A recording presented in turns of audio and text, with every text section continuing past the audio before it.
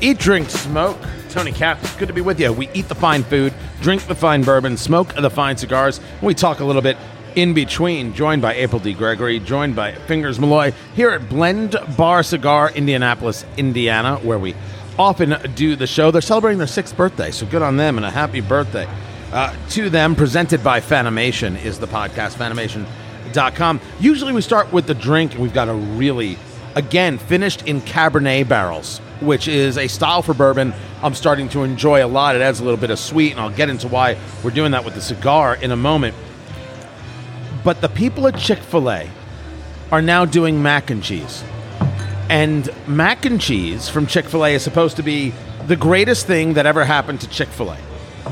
We've talked about Chick-fil-A before. We've talked about how the people are with their love of it. They can't get enough of it. They're obsessed with Chick-fil-A on every level. I have never once had Chick-fil-A and said to myself, you know what I could use? Mac and cheese. I've had Chick-fil-A. Chicken strips is usually what I have. That's my thing. And if I'm going to eat Chick-fil-A. And I'm like, you know what I want after this? More chicken strips. That's always... Would you call that your jam? I would not.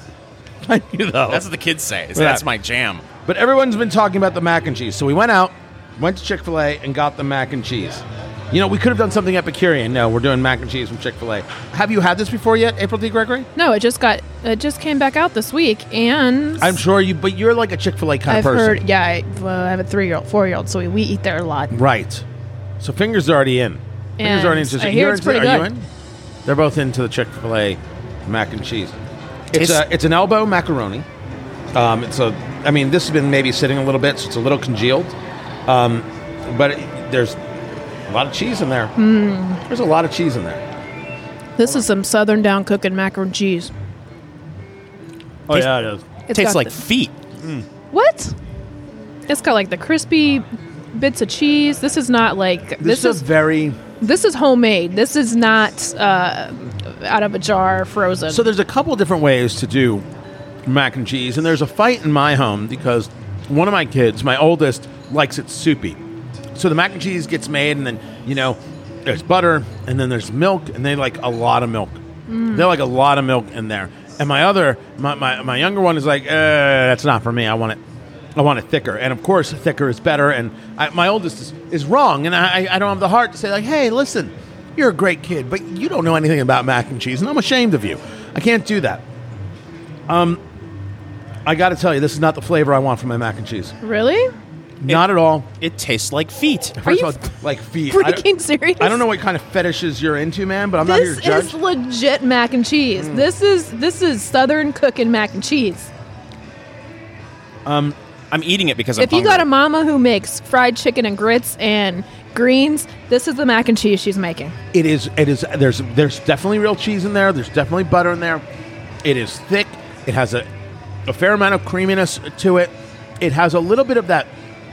Almost, it's a consistency. It's almost like a. Look, you got some good chunks on yours. Well, that's not the first time I've been told that. Good. Oh, I'm taking this big old cheese. What the face? Look at this. Look at all this cheese. Look at this big bit. Just reached into my mac and cheese. Wow. Like somehow we know each other biblically, and she's. Oh my gosh. You took the only part that was worth eating, by the way. Thanks. This big, huge hunk of cheese. Sometimes mac and cheese almost has a granular thing going on in the cheese itself. It's like it's melted, but it's not fully melted. It's something going on there. I'm telling you, it needs more flavors. Maybe just a little pepper or something. But maybe it is a Southern thing, and I don't get it. And I'm willing to put forth that mac and cheese is very much like barbecue. That it has.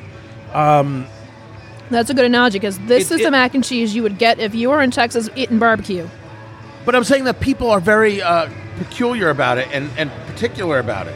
Mm-hmm. That they've got a way that it's supposed to be done. And that's not my way. Look, I'm not a Chick-fil-A hater. I enjoy their chicken sandwiches. As much as the next guy. Yeah, I come around on the waffle fries. I'm not a big waffle fry fan, but their waffle fries are good. I'm sorry, but this if you like Kraft... No! What were you expecting? Kraft mac and cheese out of a box? Yes, that's what I was expecting. Oh my gosh. Where do you even eat mac and cheese then? I'm saying that this is... You guys are wrong. This is not something I should be wowed about. This is just mac and cheese. I can get this anywhere. Okay, they can't make everything with crack like their chicken. There's laws against that. So there was also a poll, whatever you want to call the thing.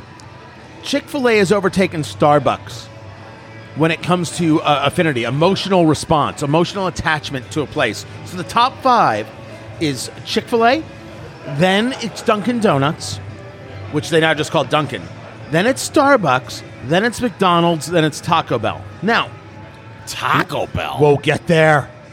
Don't you rush my flow. Taco Bell. Dunkin' Donuts, hold on a second. The exact phrase was brand intimacy. Is that it? Yes. Dunkin' Donuts, I get. Dunkin' Donuts is a very intimate experience. It's with the coffee. It's not with the donuts. The donuts are Drek, and Drek is Yiddish for Drek. The coffee is... No matter when I get to New York, I will search out a Dunkin' Donuts every single time, twice on Sunday. And there are some other good coffee places. The idea of Starbucks... All right, people want to be in a Starbucks. They're kind of used to it. Chick-fil-A, I totally understand. People have absolute emotional attachment to Chick-fil-A. The whole experience is everything that you want and want to be a part of. I absolutely get that. McDonald's and Taco Bell, you show me the person who has any emotional attachment at all to either one. No. How do you have an emotional attachment to garbage food that you pick up at 2 o'clock in the morning when you're leaving the bar? It says the person who eats gas station stuff all the time. Yeah, but I'm not emotionally attached to it. This is just convenience. You are emotionally crippled enough to eat it day in and day out. Have you been to a therapist about this? So, we've talked about your Mrs. Freshly love. Do you know what Mrs. Freshly is? If you were to buy a snack out of a vending machine, and let's say it was a cinnamon roll, which you know is the finest cinnamon roll to be baked, chances are that cinnamon roll is in a bit of plastic from Mrs. Freshly.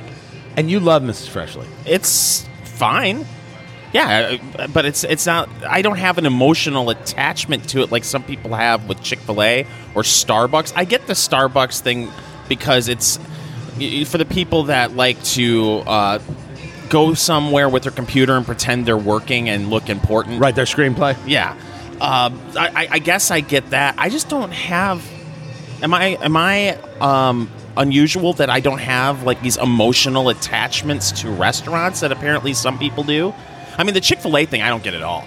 I mean, I like their food, but my gosh, you talk to some people and it seems to be based on politics. That they just gravitate. Oh, there's definitely some of that. Oh, for sure, counterculture. Yes. I love Chick-fil-A. I'll bathe in Chick-fil-A every day. It's like it's not. It's fine, but it's not that good. I would argue that the chicken strips, because I don't eat the bread, because I'm a moron, but yet I'll have the chicken strips because I make sense. The chicken strips are great. I'm like, that's great. That is absolutely what I want. I would never eat a chicken nugget again. I would never eat a McDonald's chicken nugget again. But do you eat Chick-fil-A chicken nugs? What? Do you eat Chick-fil-A nugs? No, the grilled ones sometimes, but no. I'll do a chicken strip from Chick-fil-A. I'll do a chicken strip from Hardee's, or which is known as Carl's Jr. on the West Coast. But that is my guilty pleasure food. A burger at Hardee's, Carl's Jr. is better than anything In-N-Out Burger has ever made, or Shake Shack, or Five Guys. End of list. I had 2 weeks ago Weird. a Burger King taco for the first what? time. Why? A Burger King taco. Show me on the doll where they hurt you. It was just as awful as you would expect it to be. Was it? Oh, it was flat. They put some sort of mystery sauce on it. It was just gross. If you're going to go for a fast food taco, look, first of all, if you're going for a fast food taco, you know you're not getting Mexican food, right? Isn't that part of the agreement when you're going in? When some people rail against Taco Bell because, studies show that it's or polls indicate that it's the most popular Mexican restaurant in the United States, I can understand that feeling if you meet people who behave in a way or act like Taco Bell is Mexican food. Taco Bell's fast food that has is Mexican food inspired, I guess you would say, but you wouldn't call Taco Bell Mexican food, would you? April D. Gregory is licking the fork off of her mac and cheese. It's good, and I'm the one that gets to make the final decision when it comes to food. She's now eyeing my mac and cheese. Absolutely. As for Taco Bell, no, it's not actual food. My point is that it has a purpose. But how is anybody brand loyal to it? You mean if a Taco Bell is Hey, next to a if you're Qdoba, someone that's going at 3 a.m., they're open. See, that's just so they're not brand loyal. They're timing loyal. No. Right? If they have any other option, they'll choose any other place. I don't but know. when there's no other option, they'll go. How are they different than White Castle? I mean, to me, that's what White Castle is. It's okay. You're leaving the bar at 3 o'clock I'll give in you the the morning. difference. White The Castle difference- and Taco Bell are the same thing. The difference That's is what it every now is. and then I can be like, I could really go for some White Castle. Like, there's the difference between White Castle and Taco Bell. But you need to go there once a year to remind yourself why you don't go there. Yeah, well, that's with all things, right? All of these kinds of places, after you've been there, you get the reminder of, my gosh, this never should have happened. I should have treated myself better. I should have learned to love me more. Why can't I love me more? Are we done with the mac and cheese? Your mac and cheese? Almost. Oh, my God. You really are? You really It's are? good, Are you going to finish guys. fingers mac and cheese? I am not. I ate mine, and I'm ashamed that I ate it Did all. you but eat it all? Oh, you just railed against that, Yeah, and now I'm you s- ate the whole thing? I'm starving. There's Yeah. all this meat right here. We always Bread. have a bit of a charcuterie on the table because you never know. You never know. Let's move into bourbon. This is better than anything you can get at a gas station. I where's can my promise bourbon? you that. The man is a gas station connoisseur. Went a little sweet today on both the bourbon and the cigar, trying to work a bit of a pairing to happen there. We'll get to the cigar in a second. This is Bardstown. Now, Bardstown Bourbon Company makes a series of things. The Bardstown Bourbon Pfeiffer Pabbit Reserve Bourbon. So it is a 9-year-old, 110 proof George Dickel bourbon. And people hear that and they're like, what a name. It's like when we did the Old Granddad review and people were like, really? The Old Granddad 114? Old Granddad? I'm like, oh yeah. Get it. By the way, I've been to 2 places. They didn't have it. I want to buy it for the house. I've been to 2 places. Haven't had it. So this has been finished. This is a 9-year-old bourbon that was finished for 19 months in a Pfeiffer Pabbit Reserve Cabernet Sauvignon barrel. Sorry. So Pfeiffer, Pfeiffer. That's how it is spelled. This finished cask is a proof of 107. So it's got a little bit of kick to it on the alcohol side. 84% corn, 8% rye, and 8% on the barley. Now, to be a bourbon, it has to be at least 50% corn, 51% corn, and finished in American oak barrel. That's what it has to be. This is not an inexpensive bottle, by the way. The suggested retail price of this bottle, $125. Wow. How you doing? Ooh. How's everything going? Oh, hey. It is a beautiful I need to dark, clear my dark cheesy copper palate. right here. Yes, you should clear your cheesy palate right here. It's got a nose of caramel, honey, and milk chocolate. The chocolate's going to come back as a part. It's foreshadowing is what you got right there. Hold on. Ooh, I like my chocolate to come back. And then on the palate, it's supposed to be dark chocolate, cooked cherries with a bit of sweet corn. That's where you're supposed to be. Now, honey on the nose is right. The nose is sweet. I will go for that. There's a touch of an alcohol hit, yeah. right? But it's not medicinal. No, we've been through that. That's not it. Oh, yeah, it is sweet. All right, you ready? Are you in? Let's do it. We do it neat, and then if we feel like it, we move it to a cube or we add some water. Here we go. All right, there goes April D. Gregory. She's going to do the Kentucky Chew.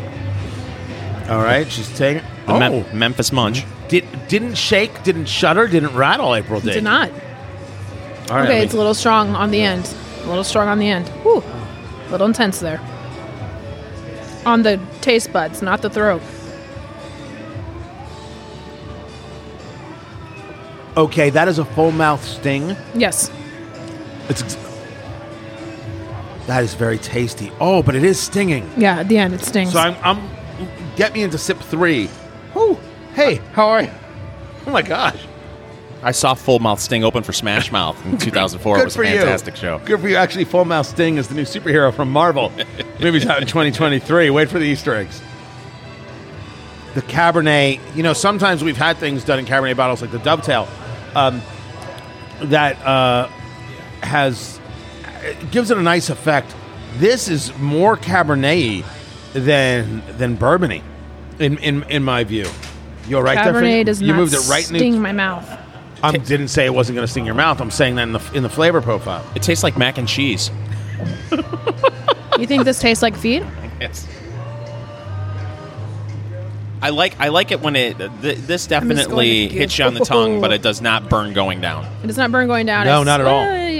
Yeah. There's literally nothing happening. It's in the not throat. in your esophagus. It's in your taste buds. It really is. In your palate, top of your palate. Yeah, that's you know what? They talk about raisins in some reviews. I just put that to sweet. I don't know how I would define raisin at all, but I can tell you this much: $125 a bottle. I wouldn't spend that kind of money on this. No, it's fine. But not bad. We're gonna we've see how definitely it goes. had some better options at a for quarter less? of the Sure. price. Absolutely, we have. Let me bring it over to Berlin, which is never a good sign. The band? Wait, no, the place. The place. There is a 9-year-old girl, and whenever you start a story with a 9-year-old girl, it cannot end up well. She wants to join the State and Cathedral Choir in Germany. It was founded in 1465. It's 550 plus years old, and it has never once admitted a girl. It is a boys' choir, and this 9-year-old girl is suing because she auditioned with the choir and was rejected. And she's saying that I shouldn't be rejected because of my gender. The choir says it wasn't predominantly about her gender. She's just an awful singer. Right. If she had displayed extraordinary talent and motivation, and if her voice had matched the desired sound characteristics of a boys' choir, is how they answered this. I mean, at 9, it might. They're going through puberty and whatnot. At 9? Doesn't it say 9? She's 9. I mean, but the boys are the same age. Their voices might sound a little girly, too. Yes, but clearly it doesn't sound with the boys. That's not even the story. Who cares? If it's a boys' choir, it's a boys' choir. Sorry, you're not welcome. Start your own choir. You don't get to be in the club sometimes. That's all there is to it. I want to play in the NBA, and I want a $9.2 million a year contract, which makes me a bargain, by the way. I'm not 6 foot tall. I have no jump shot whatsoever. Why should that matter? I want in. It's a dumb world. And the problem is no one told this little girl, sorry, no. No, probably her parents are the ones behind this. Well, yeah. Yeah, well, it says very clearly in the article, her mother is the one who is bringing out this impermissible ways of this discriminatory choir or whatever, blah, blah, blah. Wait, say that again? So the mother brought the complaint on her behalf and argues the choir's rejection is discriminatory, and impermissible, and violates her right to equal opportunity. Yeah, screw her. I mean, this is probably. I don't want to yell at a 9-year-old though, but I'm really talking about the mom. Your kid's not welcome to join the boys' choir. There can be a boys' choir. Too bad. Why can't we just say too bad? She's a pactivist. She's a what? A pactivist. A parent activist who uses her kid as a pawn to push a political agenda. This is what this is all about. I'm sorry. Do you think the daughter doesn't care? I think that the daughter probably does care, and that's what makes it even more disgusting to me. Kids never care as much as their parents do. I don't know if that's 100% true, but I think it is true that no 9-year-old is suing. The parent decided this is an outrage. And the parent decided it was an outrage because society has allowed parents to think that it's an outrage. It's not an outrage. There could be a boys' choir and there could be a girls' choir. And there could be Boy Scouts with just boys. There could be Girl Scouts with just girls. And then there could be the straight Boy Scouts and the gay Boy Scouts and all the rest. And it's okay. This whole idea that that's something like separate but equal is nonsense. This group is doing this thing. And this group is doing this thing. And everybody is coexisting. And it's fine. You don't have to mix and match. If I go to my synagogue, do we also have to throw in a prayer for Jesus? Because somebody who isn't Jewish wants to belong to the synagogue? And it's like, well, why don't we? It's a question. It's the same mathematics. And the answer is, it's because we're not a church. We're not a church. Go find a church. You'll be very happy. But that's where we are in 2019. Everything is racist. Everything is sexist. I believe that we would all have the same opinion if this were a 9-year-old boy trying to get into an all-girls choir. We would feel the same way. No. Correct. You're not joining the all-girls choir. Yeah, no, you're not joining the all-girls choir. The girls' moms would be ticked off. The boy was trying to join, but it's okay for a girl. She should be joining the boys' choir. When we take a look... Where's the other way around? People be ticked off. If a boy was trying to join the girls' choir? You think they'd be more upset by it, you mean? Yeah. Because this way the little girl's fighting for equality, and that way the boy is doing damage to the girls. Yes. So we still have a bigoted society. Yeah.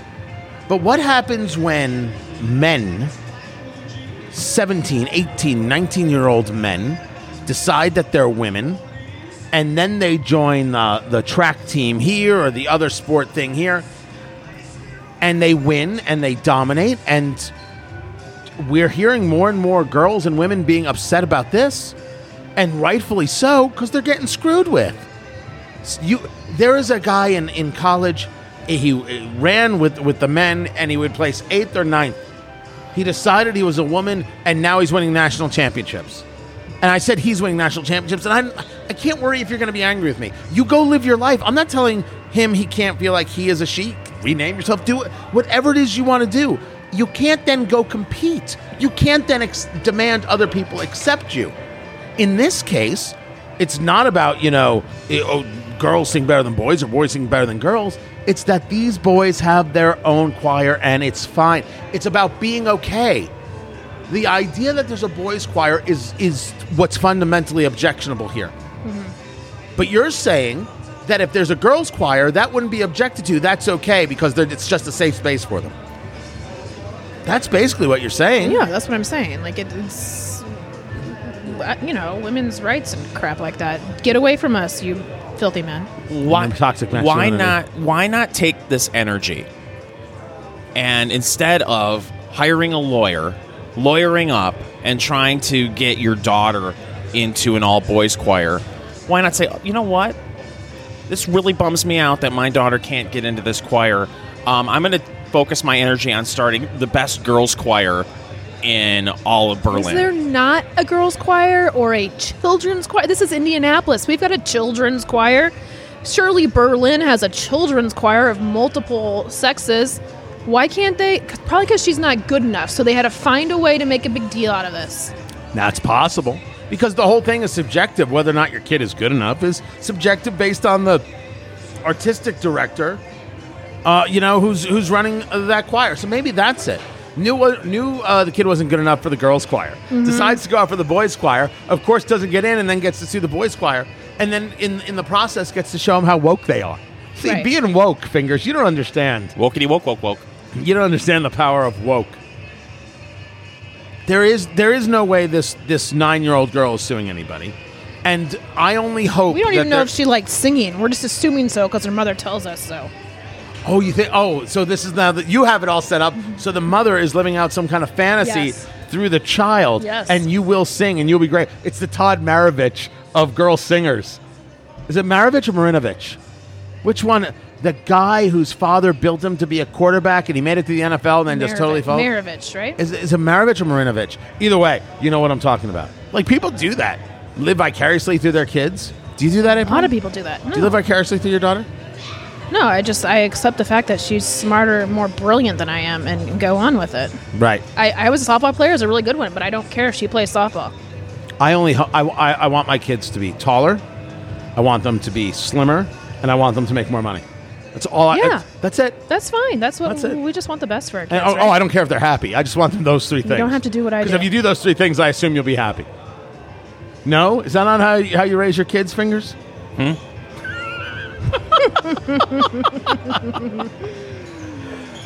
On the story of, or on the topic of, the people who are trying to get wokety woke. That's fun to say, by the way. It is. It really is. YouTube has been, and Google has been taking it on the chin. James O'Keefe, Project Veritas, what came out about this Google whistleblower, these websites on what are known as a blacklist, where Google does not put their articles and their submissions rankings up so they don't come up in searches. websites that you know and you've heard of before, they purposefully do this. And it wasn't just conservative sites, it was just mostly conservative sites. But there was this guy at Google who came out and told James O'Keefe, Project Veritas this, came out with all of it, how they do it, how they're manipulating the algorithms, the whole thing. Every last bit of it. So Google is just getting punched in the face, and rightfully so. They deserve every single bit of it. There's now a group of LGBT creators who have sued YouTube, suing the parent company, because the video platform was restricting their abilities to make money with videos based on their sexual orientation. Google put themselves in this position. I'm enjoying every single second of watching these people suffer. Even though I don't know if they're suffering, they've got $1 bajillion and they don't seem to care. Right, but I think it's good for people to realize that this is all encompassing. Like, they're not just restricting conservatives on YouTube. They are clearly discriminating against the LGBT community. And, people on the left are very okay with discrimination against conservatives, but they're not going to be okay when it's hitting them. Oh, correct. And it's this. So this is the unintended consequence. When you tell the platform that they're a publisher and they're responsible for their content, and you force that upon them as the mob has, they're going to do things in all sorts of ways. Mm-hmm. They're going to do things in ways that make it impossible for people to share content and be expressive and do the things we want platforms to do. It's why Senator Josh Hawley in Missouri is flat out wrong. Republican from Missouri. He's wrong because he wants to take away the ability for these websites, these platforms, to have protection from the being publishers. So when the web was first growing and building, I forget the name of the title, they said, they gave a carve out that, listen, you're a platform, not a publisher, so you're not responsible for what the individual person publishes. Well, if they're going to get discriminatory and keep conservatives off here and conservatives off there, maybe they are responsible for what it is they're publishing, because they're not allowing all people who aren't bringing harm to others, right, to publish, to put things on their platform. So maybe instead of being a platform, they're a publisher. So the unintended consequence is they start doing this kind of not doxing. What do we? I can't remember the dang word. Like they decide you're unacceptable and you're unacceptable and you're censoring and whatnot. I couldn't remember. They the word are a platform who is also trying to make money. So if they're not going to, if it's in their vested interest to promote stuff they know will get more views, more hits, blah blah blah, maybe some of this other stuff won't. They can manipulate what gets up higher and what's going to make them more money also. So they're also trying to make money, and if that means they've got to censor one person because they know someone else can do better. You're okay with that? No, I'm not okay with that. Okay. I'm not saying that, but so at the you same think time, that's their I think methodology. that's part of what's going on here. They know what can make more money. Here's what they say in the lawsuit: defendants' control, meaning YouTube's control and regulation of speech on YouTube, has resulted in a chaotic cesspool where popular, compliant, top quality, and protected LGBTQ plus content is restricted, stigmatized, and demonetized as, quote, shocking, inappropriate, offensive, and sexually explicit, while homophobic and racist hate mongers run wild and are free to post vile and obscene content on the pages and channels of the LGBTQ plaintiffs and other LGBTQ plus content creators. The racists are running wild. I'm skeptical of the language in that statement, but I will say this: if this is true, that YouTube is discriminating against the LGBTQ community and their content, then shame on YouTube, and everybody should condemn them for that. But going back to your previous point, are they a platform or are they a content provider? When you start editing content that people are putting on your platform, then you're a content provider in my mind. Now, it's one thing if you are editing stuff out that breaks the law. If you're seeing censoring stuff up that breaks the law. Yeah. If you're doing that, if you're censoring, that's one thing. But if you're just censoring political content that you don't like, that's a problem. And YouTube should be called out for that. More than that, when do people stop using them? When do people say, I'm done, I'm finished? Google is actively blacklisting people, preventing content from being seen. When do people say, I'm out? When someone comes up with a better platform. Unfortunately, that's the way the world works. it would have been, I don't think anyone would have believed in 2006 that MySpace would go away. MySpace went away? Everybody was officially on. gone now. They deleted everything. Everybody was on MySpace back then. MySpace is still a player, but no, with bands, it's gone. No, it's not. No, it's not. Yeah, it is. I don't think it's right here. No, I'm pretty sure it's. No. MySpace is right here. Pull up your stuff. They took away all your stuff. Well, bands still use MySpace, but and if you look at traffic numbers, it still gets traffic. But I mean, when people talk about social media, does anybody bring up MySpace anymore? Of course not. Facebook came along, Twitter came along, something better came along, and people abandoned MySpace. So it's possible that it will happen with YouTube, but someone has to come up with a platform that people are willing to give up YouTube for, and so far we haven't seen it. So first of all, I was searching Tony Katz on MySpace, and yeah, there's Tony Katz, but that's not me. Who's this guy? You mean there's more than one Tony Katz? Yeah, I try to friend Jew? them on Facebook. When I'm on Facebook and I find another Tony Katz, I friend them. No, this is Tony Katz from Largo, Florida. That's not me. I don't like the way this guy looks. I need my name. Usually I just join anything just to get my name and just keep my name. I feel sorry for the next generation because when we were there when all this stuff was built up, it was easy to get our name. We had our name. You know, what was the worst? Tony Katz 1? And now everything's taken. I was way back in 04-ish, I was a beta tester for Gmail. Really? And I am beyond annoyed that I didn't just get April at Gmail.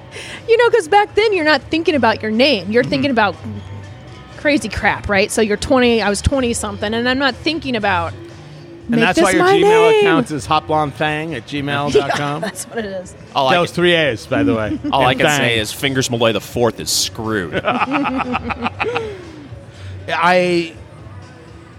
I know you're not wrong, right? You got to build a competitor. That's what you have to do. How is it possible it hasn't been built yet? Now, I get building a competitor to Google would be difficult. And YouTube, really, the money is in, my goodness, it's a lot of storage. It's an obscene amount of storage that's necessary. There's no way to compete. We talk about this with Facebook all the time. There's no way to compete. No, it's that people who have the money don't seem willing to do so. When I see billionaires amongst the political right want to tell me about how, smart they are and they want to give speeches, nobody wants to hear from you. Write checks. You only have one job. We've talked about this before. You only have one job. Write checks. There's plenty of smart people out there, plenty of people to give speeches. You need to write checks so platforms can compete. But it shouldn't even be about the political right. It should be about just allowing people to talk. If you're saying we should go out and hurt so-and-so, don't allow that person on. Everyone's going to agree with you. There it is. There it is. But if you're gay and you're talking about something and how it might affect you as a gay person, why should that be in any way demonetized? Well, what worries me is when is this going to start happening if it hasn't already happened with podcasting? It's going to happen. It's already happened. I mean, so to what extent is Steven Crowder not podcasting? To what extent is Prager, Dennis Prager, PragerU not podcasting? Right? Because there are videos involved? It's already there. The podcasting is not over by any stretch. I think there's still miraculous places to go. But yeah, it's coming. We're already going to see it. And how are we going to see it? Guys, we are on the edge of this one. Eat, drink, smoke. We're telling people to have bourbon and smoke cigars. We're going to be number one, which is why I have never looked to a option of monetization from platform. We have advertisers. Maybe one day there'll be some level of subscription model. Although I don't know how many subscription models are handled out there where everyone's paying like $1.99 or $3 a month. There's only so many of those you're willing to do, right? A moment comes where it's just, you know what? It's too much. So I'd rather have the built-in ad model, even if that means we quote-unquote make less, because I think it allows the content to reach more people. But if we were to be people who monetize that old school way with a pre-roll or post-roll, mid-roll, something like that, we're flagged. We don't have any. It's in the damn title. I knew this from day one. I knew this going in. we're hosed in that respect. Thank goodness we have Fanimation. Fanimation.com. Talk about fantastic people. We're ceiling fans for your home, for your office, for your business. Incredible stuff. Now, Fanimation is based right here in Indiana, but they're sold the nation over. Fanimation.com. To your specification. You want certain blades, you want certain looks, you want certain motor functionality, all of it available at Fanimation online. You can put your fan together, find out where Fanimation fans are sold near you, or just order it. It's so easy to do. Whisper quiet, indoor or outdoor. You want lighting, you can get LED lighting with it. Here at Blend Bar Cigar and at all the Blend Bar Cigar locations, all the ceiling fans are Fanimation fans, and they need to move a lot of air. You've got cigars, and you've got a lot of things going on, and it does it effortlessly. Absolutely beautiful. Get yourself a ceiling fan from Fanimation. And remember, it's part of your house. It's part of the look of your home. You're going to spend all that money to redo the floors and to make the walls right and all the right tchotchkes and all the right spots and some beautiful furniture, and then you're going to have that nonsense brass ceiling fan? Don't be ridiculous. Don't be crazy, people. Fanimation. Fanimation.com for your ceiling fan needs. All the right tchotchkes? Tchotchkes. Oh, tchotchkes. This is with a TS. Oh, I thought a bunch of Scott Bayos running around. That's tchotchkes. Oh my gosh. Oh. That would be hilarious, though. Little Scott Bayos everywhere. Oh, it'd be like being overrun by puppies. Let's get to a cigar. Hey, it's Fingers Malloy. Listen and subscribe to the Eat, Drink, Smoke podcast over on iTunes. And please leave us a 5-star review. For you non-iPhone people, you can check out Eat, Drink, Smoke on TuneIn, Stitcher, and Fireside. Now back to Eat, Drink, Smoke.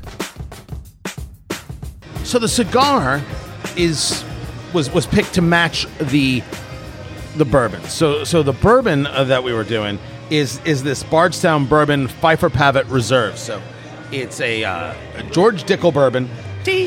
Stop it. And it's finished. It's a 9-year-old bourbon. It's finished 19 months in these Pfeiffer Pavitt, P-H-I-F-E-R. That's how you pronounce it. Pfeiffer Pavitt Reserve Cabernet Sauvignon barrels. So it had some serious sting to the taste buds, to the tongue. It had no pain on the throat. And I thought it had a good sweetness to it. I mean, I've seen the suggested retail price of $124 a barrel. I don't know if it's in my cabinet, right? You didn't put it on the chip, though, did you? I did put it on the chip. Oh, you did? Yeah. It's definitely better on a cube. I got my cube, and it was fine there. So to match that, went with the Diamond Crown Figurado number 6. That's what we're smoking right now. So the Figurado refers to the shape. It's just a very peculiar kind of shape that starts at like a little nubbin, right, where you light it. And then it expands out to a 64 ring gauge. And then it brings it back into a 46 ring gauge. So it starts fat, and then it works its way down. This is a mix, right? So this is a Dominican, where it comes from. In the wrapper is a Connecticut, and then a Connecticut shade going on, a Dominican inside, and then it's sweet, which is weird because you think Dominican, you think spicy. That's not where you're at. This is a sweet, a touch of chocolatey kind of cigar to it. So we're actually just getting into it. So far, I'm very happy. I'm very, very happy with where this is. In terms of price, $20 to $25 a stick. So you really got this is a, hey, let me try this thing. Let me see what this is all about. I don't know if I'd recommend this yet for the humidor, but this is the Diamond Crown Figurado number 6. It's a touch oily, but it's much more to the browns than it is to the black. Sometimes the wrapper can get into that black, which I don't mind. I love the dark, rich browns. This is just a nice dark brown and a touch on the oily, not too much. You're also going to notice that when it burns up because of the shape, it's going to burn up a little uneven. It's all right. Make sure you keep spinning the cigar as you puff. Heat rises, and that's how you're going to be able to even the thing out. You might want to touch it up a bit here and there, depending. But wait until it's really gotten over the, your fingers is going to laugh, the bulbous part, and then start taking a look at it and seeing where it is and seeing if you need to retouch it up. I've never seen an uncircumcised cigar before, Tony. This is new for me. Well, it's only to prove how non-hateful I am of all people. Being Jewish myself, I'm okay if the non-Jews show up, as opposed to Rashida Tlaib and Ilhan Omar, who hate me. See, that's called a segue. Was that good? I was not ready for the segue. I had a question. My goodness, you should really come to rehearsal. It would help quite a bit. I had my hand in the air. You had a question? Yes. Oh, what was your question? Thanks, Shmoo. I wanted to know how you knew to pair this cigar and this bourbon when you've never had either one of them. Well, I knew that the cigar itself had a sweetness. Okay. It's supposed to have a chocolate kind of feel to it. And then I just went hunting. And every time we do things that are that Cabernet finished, which we're seeing a little bit more of, I don't know if that's just a trend point or there's a purpose here. I know that we end up with a little bit more sweetness into that. And so I wanted to see how they would flow together. Now I'm taking a sip. I think they flow pretty nicely. I think they do too. Personally, especially being with the asked. cube. Yes. Right there. Oh, that is actually a not bad combination. I love this cigar app that we talked about last week. What's it called again? It is called... Nope. Until they sponsor the show. You're right. Oh, you're right. There's a cigar app. Yes. I took a picture of it, and look at this, Tony. Not only did it identify the cigar, it told me the price point of the cigar, not how much it costs per stick, but if I want to buy a box. It's beautiful. Now I can... And the price they had on there, $21.85. So I said $20 to $25? Yep. Seems I know what I'm talking about. Thank you. Thank you very much. I want to talk about Ilhan Omar and Rashida Tlaib, because this is a story that should not go away. And as we're doing the podcast, so this is Friday, this story really, really broke. Here's how it works. Rashida Tlaib is an anti-Semite, and Ilhan Omar is an anti-Semite. They're both members of Congress from Michigan and Minnesota, respectively. I'm saying they're anti-Semites. Now, I don't know if this is going to get the podcast kicked off of iTunes. I don't know if I'm going to get yelled at or screamed at. It is not because I've said they're anti-Semites, but rather because of what they've done. You see the difference? I'm not calling them names. I'm watching what they do, and I'm saying, oh, you know what that means? Anti-Semite. So they are going to go to Israel. There's a congressional delegation going to Israel. It all happens often. They're not going with the congressional delegation. They're going on their own. Right? They're doing their own little trip over there to Israel. Well, there's a question as to whether or not they're going to be welcome in Israel, because they support what's known as the BDS movement, Boycott, Divestment, and Sanction. So Boycott, Divestment, and Sanction, BDS, is anti-Semitism.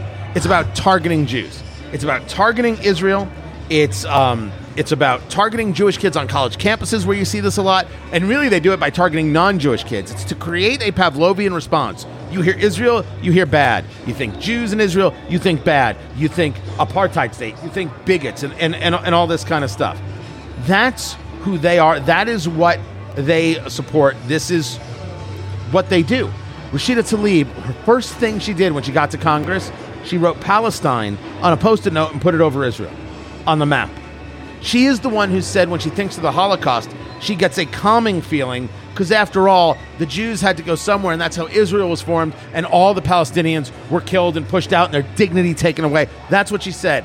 A calming when it comes to the Holocaust. Ilhan Omar, well, I mean, her stuff is kind of legendary. She is the one who pushed the idea that, Israel's hypnotizing the world, and then, of course, pushes the idea of what's known as dual loyalty, that Jews have loyalty to the U.S. and Israel, and the idea of Congress members are paid off to support Israel because it's all about the Benjamins. That's Ilhan Omar. What most people will be like is, oh, sure, you're picking on the two Muslim members of Congress. Well, there are three Muslim members of Congress, including Andre Carson of Indianapolis. But Ilhan Omar and Rashida Tlaib, they're not getting picked on because they're Muslims. Don't ever buy into that. That's a bunch of garbage. They're getting noticed for being the anti-Semite bigots that they are, which they are. So they're going to go on this trip to Israel, but they support boycott, divestment, and sanction. Israel said no. Israel said, sorry, you're not welcome. Now, when it first happened, what I said was, let them in. Let them in, because we know they're going to say horrible things. You can refute the horrible things. You could show them what an incredible country. Let them in. There's a law in Israel. We don't allow people in who work to proactively harm the country. And when you think about it long enough, that's exactly what they're doing. They want to harm the country. What they really are doing is saying that Israel is illegitimate. And you realize this the moment you see the itinerary.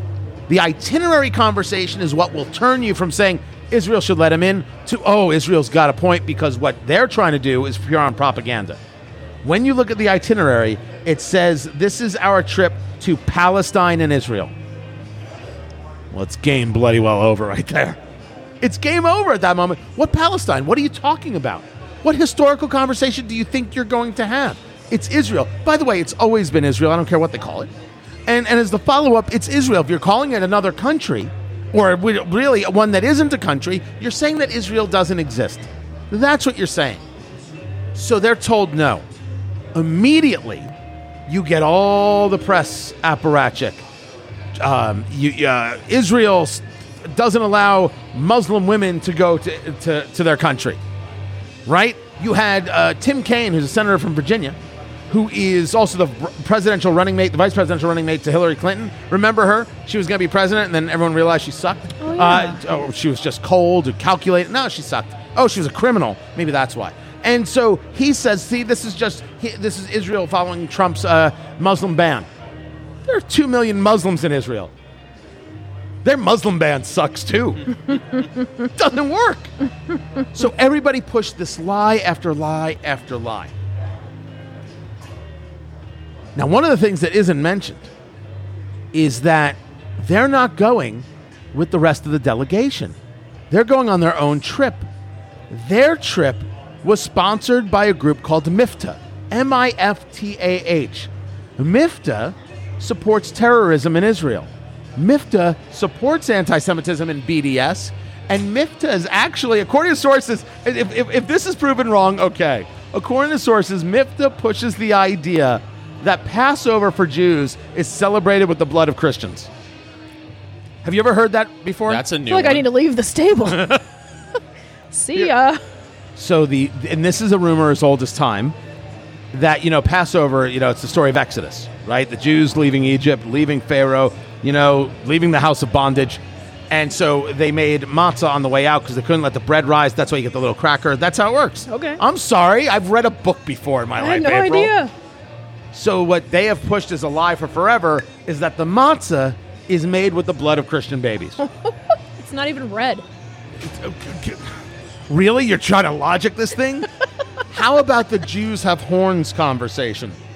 Which I didn't first hear until I was like a late teenager. I was like, what the hell is that?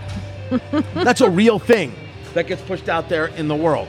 So the organization supporting them are people who support terrorism. Benjamin Netanyahu comes out with this whole thing of why they can't come into the country. Rashida Tlaib then turns around and says, listen, my grandmother lives in the West Bank.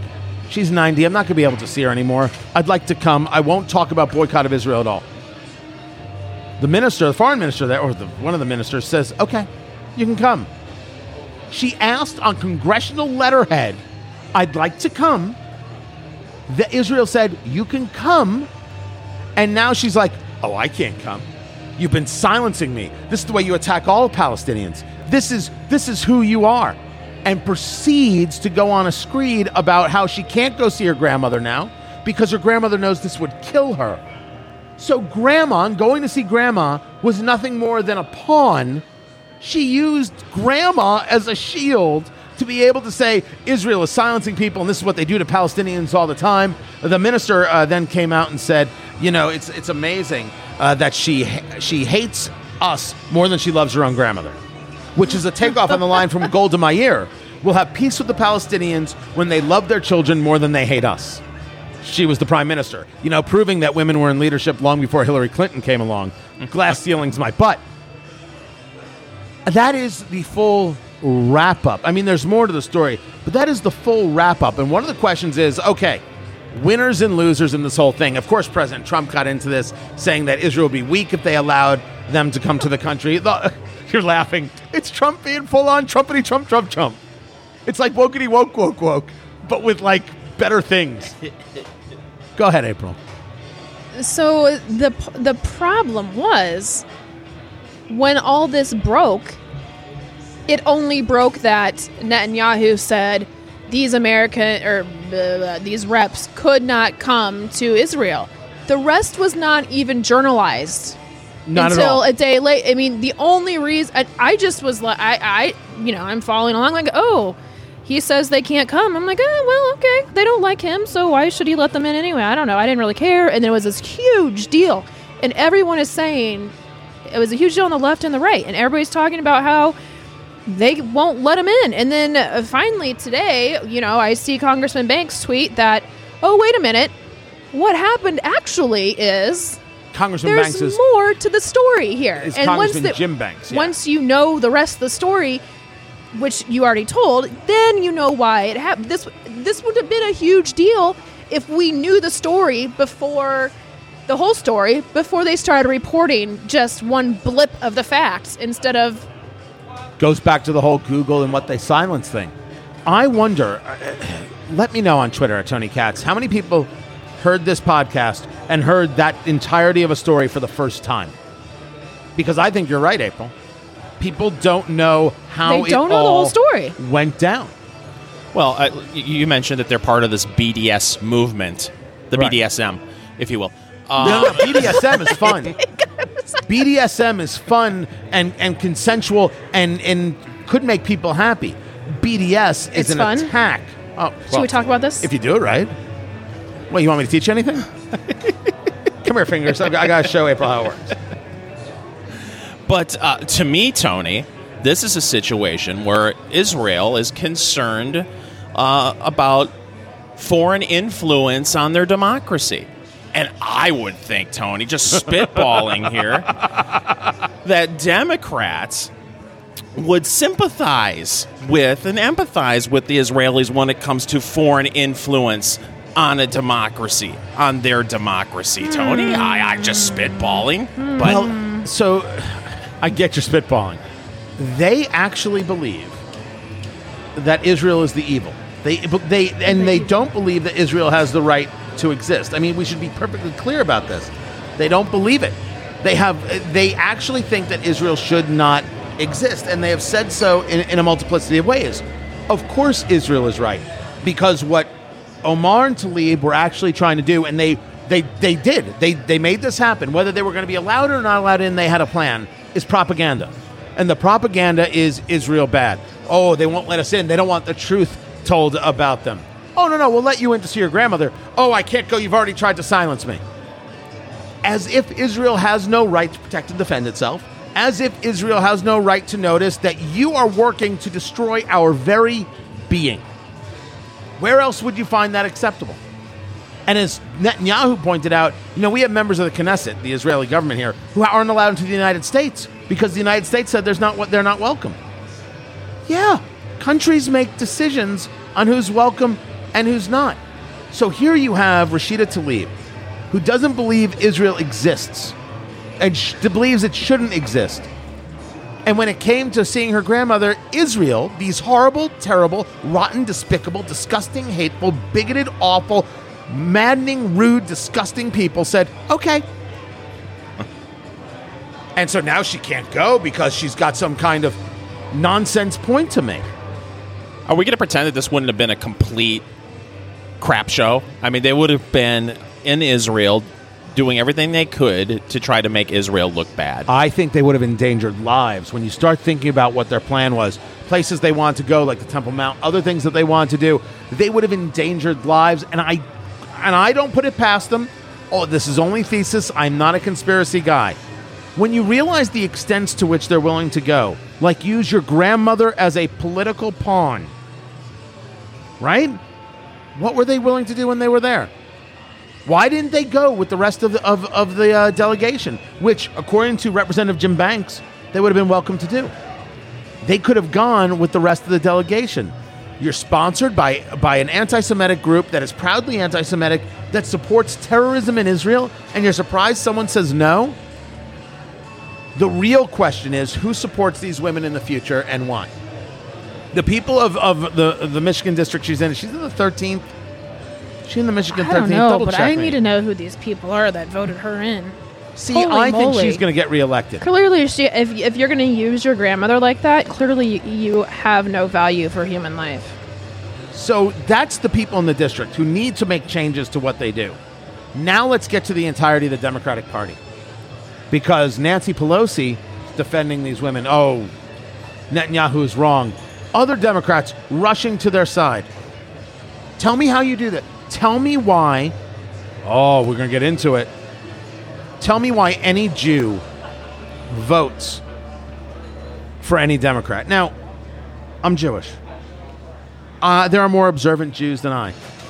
I have had multiple problems with organized religion for a great number of years. I'm trying to find my way through it and find my peace and my place.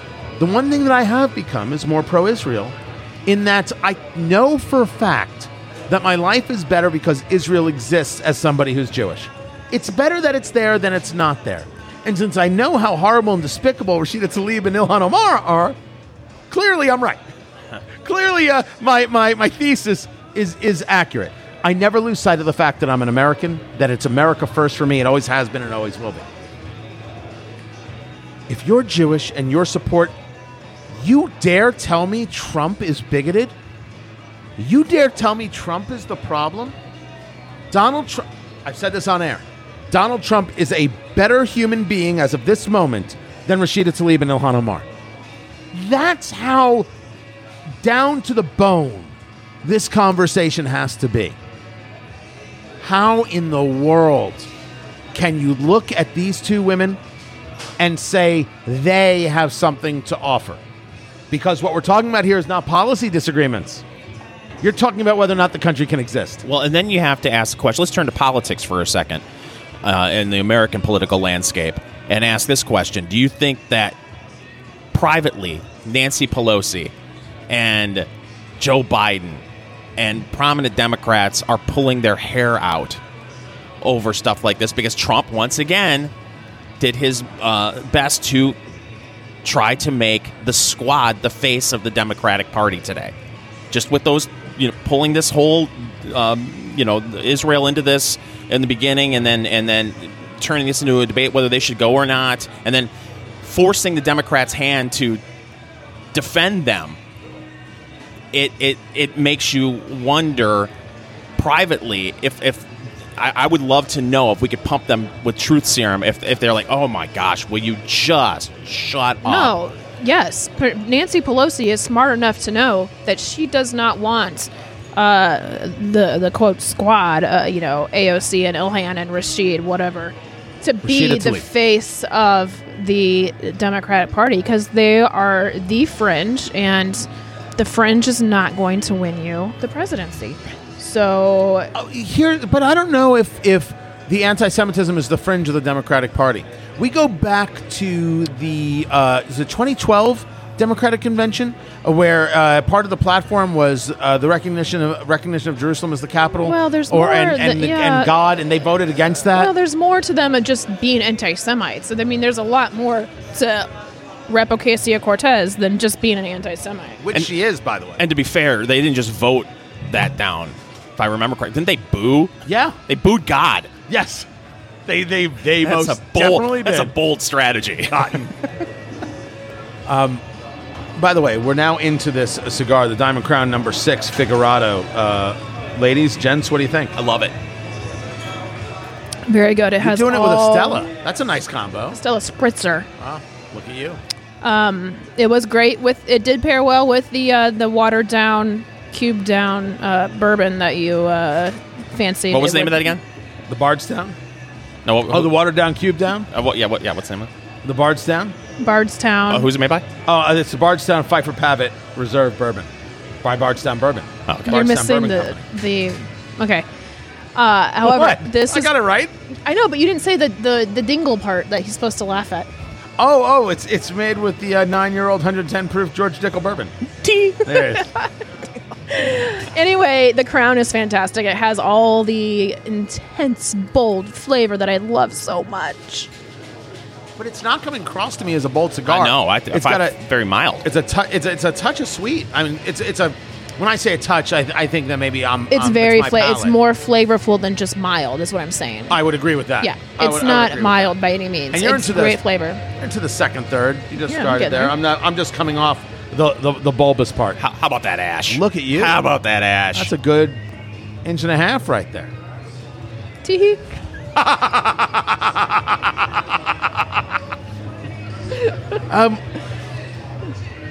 Nancy Pelosi, if she had any strength, and remember, she could take on Trump, no problem. She's an experienced, savvy politician. She's not a dumb woman. No. Not at all. She has no strength and a total unwillingness to take on Ocasio-Cortez, Tlaib, to take on Omar and Presley. Those four and a host of others. Well, she can't because they have already made it very clear that they give no Fs about her and what she wants. They will take her on back. Have you seen the data coming out about Cortez's donors? No. She has raised $2 million for her re-election campaign. That's it? Hold on a second. Let me get to the story. $2 million so far. Remember, she's still got a year to go for her re-election campaign. I'm sorry, but someone with that much name ID should have raised more by now. Wait for the story. Are you ready? Okay. Guess how much. We'll do it as a guessing game. How much of it has come from her own district percentage-wise? $2 million. How much has come from her own district percentage-wise? 5%. Less. Go on. Her district's not. I mean, her district doesn't have money. Oh my God, is she a 1%er? She's a half percenter.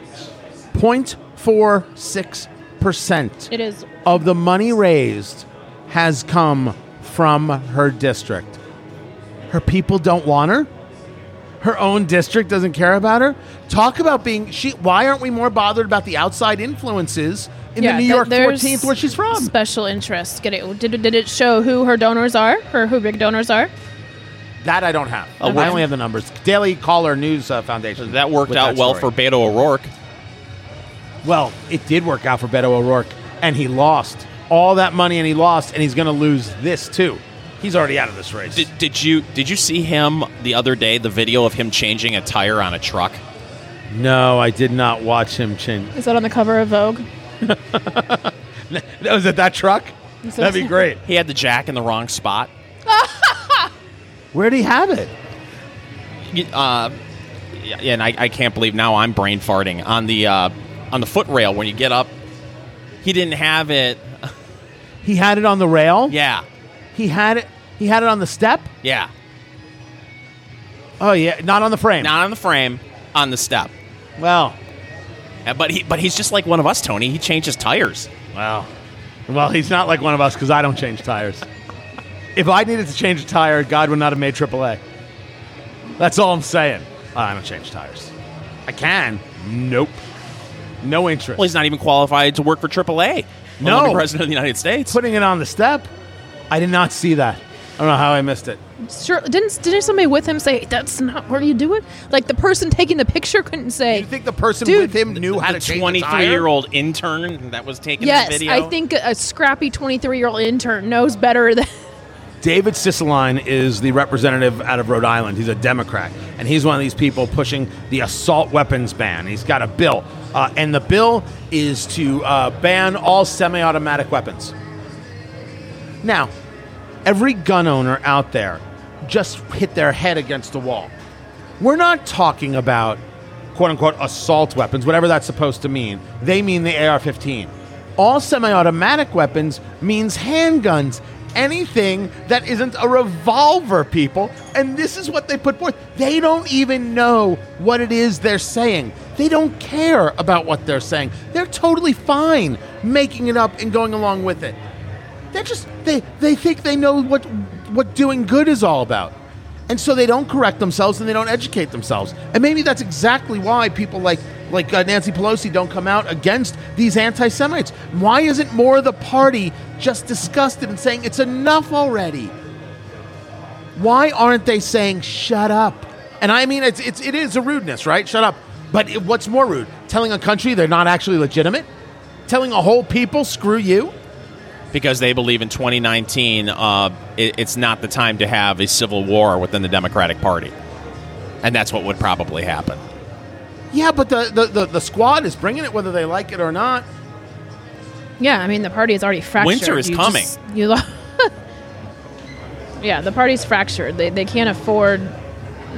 they can't afford a battle between the Pelosi end of the party and the squad But think about how extraordinary this is. That we're having a conversation that there's an increasing number of Democrats who feel that Nancy Pelosi is not progressive enough, or at least what she's pushing policy-wise is not progressive enough. She's trying to bring them behind closed doors and say, "Calm down, happening? Kids." Is she pushing? Is there anything happening policy-wise? Because I feel like nothing's happening other than whatever AOC is running her mouth about this week. Well, gun control policy is going to come up. Is it? Right? Then they're going to talk about healthcare policy. And then, of course, you have to have reproductive rights. Which, are they? Is this going to happen? I don't think it's going to happen. By the way, abortion is not a reproductive right, just so we're clear. But I mean, if you ask them, they've got policies, that are meant for the everyday Americans. I know what they think their policies are. I'm just saying I don't think anything's getting happened in Congress is what I'm saying. Oh, I don't disagree. But they won't stand up. They won't stand up to the madness, and they won't stand up to the bigots. But what's scary is that's purposeful. We're having conversations now about eliminating the filibuster. Yeah, but that's been going on for a while. I think they're serious. I mean, if they ever, but they're not going to eliminate it in the Senate. If they ever get power, Cocaine Mitch ain't having that. So if they ever have power, that's what I'm talking. But that's what's scary. If they have power, everything stays the way it is. It's when they don't have power that the whole system is corrupt. They don't want to work within the system. They're not interested in the system. When it was possible for the Republicans to hold up nominations, Harry Reid, then the Senate Majority Leader, changed the rules to create what's known as the nuclear option. Then when the nuclear option got used on the Democrats, they said, "How dare you?" There's no interest in a system. There's no interest in everybody utilizing the same system. When they have power, there'll be no talk about the filibuster. It will be an important part of democracy. Don't you know? If Republicans are holding up things like the Green New Deal and common sense gun laws, you're much more optimistic than I am. They're interested in raw political power. All I'm saying is, and listen, maybe I have it wrong, right? They have control. They'll get rid of the filibuster, so they won't allow any Republican to get in their way. Maybe that's the way they're going to see it and going to push it, and that'll be the way it is. But I want to move off that. I want to make sure we're clear about two things. First of all, these are anti-Semites. I've said it enough. The Democratic Party will not stand up to them, and that's got to be the part that noticed. They lied. They were purposeful in trying to pursue a propaganda campaign against another nation. Doesn't matter, that's Israel, against another nation. There is not a Democrat who has said this is simply wrong and we can't have it.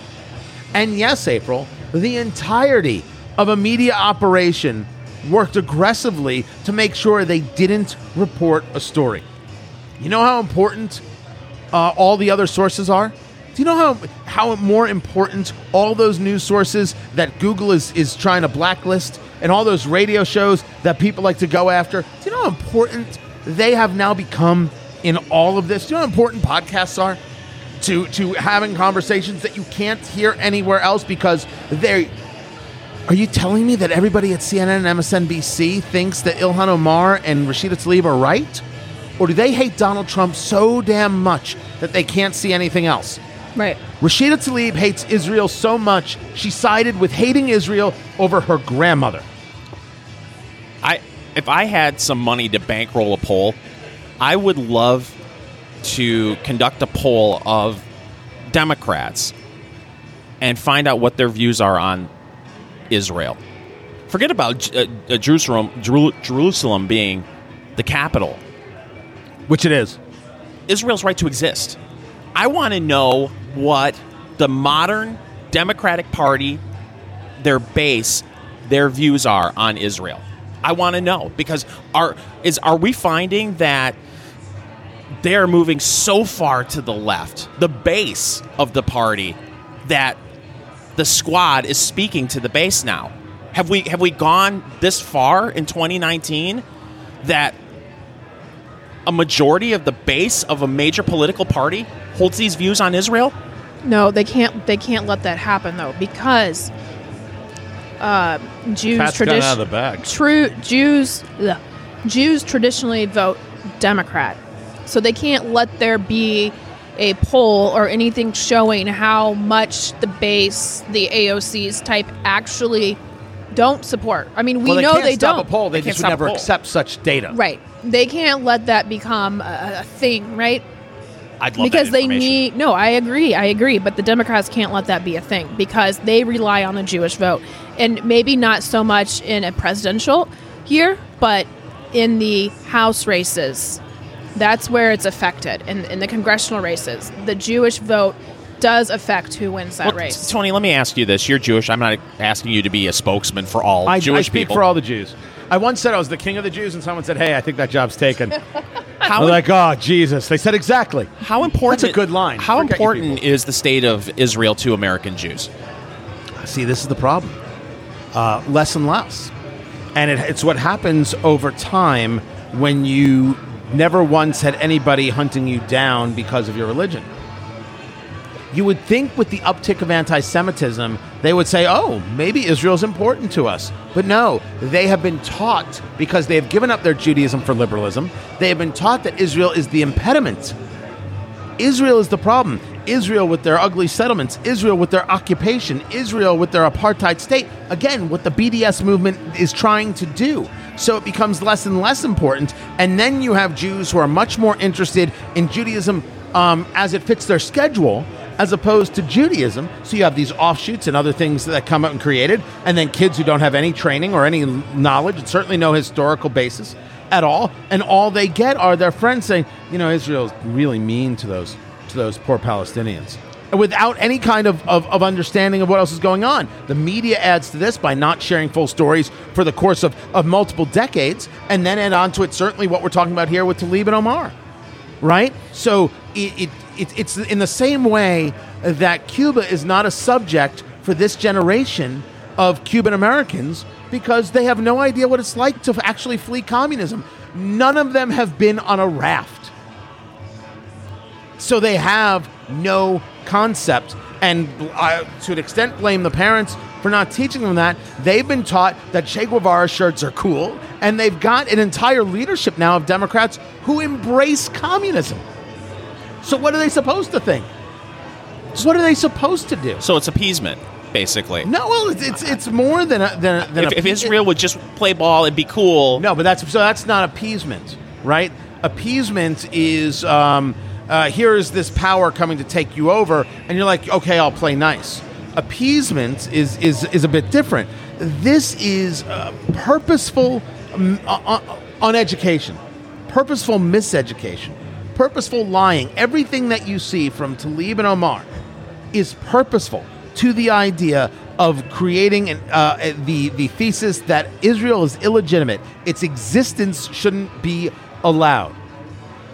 Dear Lord, how can anybody on the left who is yelling and screaming about the existence of gay people exist, transgender people exist, so on and so forth and so on and so forth, be okay with the idea that a nation that's right there, easy to see, doesn't exist? And when Israel doesn't exist anymore, can I ask, where the hell are you going to get your medical devices? Where's that going to come from? Do you have a soda stream? You're out of luck. What's the plan? What's the plan? They don't ask those tough, hard questions. They don't get involved in those subjects, and that's part of the problem. That's part of the massive problem. It's only going to get worse. Yes, and that's the fear, and that is the absolute positive fear. I could do 9 more hours, but I got to keep smoking the cigar. Yeah, that's where we're at. Find April D. Gregory on the Twitter box at April D. Gregory. Fingers Malloy Radio on Facebook. Catch the Snark Factor podcast from him. Catch the Smart Girl Politics podcast from April D. Gregory. Find everything from me at TonyKatz.com. On Facebook, Tony Katz Radio. Fanimation is the best sponsor in the world. Fanimation.com. Love those guys. Love what they do. And Blend Bar Cigar. Indianapolis, Nashville, Houston, and Pittsburgh. Incredible. BlendBarCigar.com. Subscribe to the podcast if you haven't already. This is Eat, Drink, Smoke.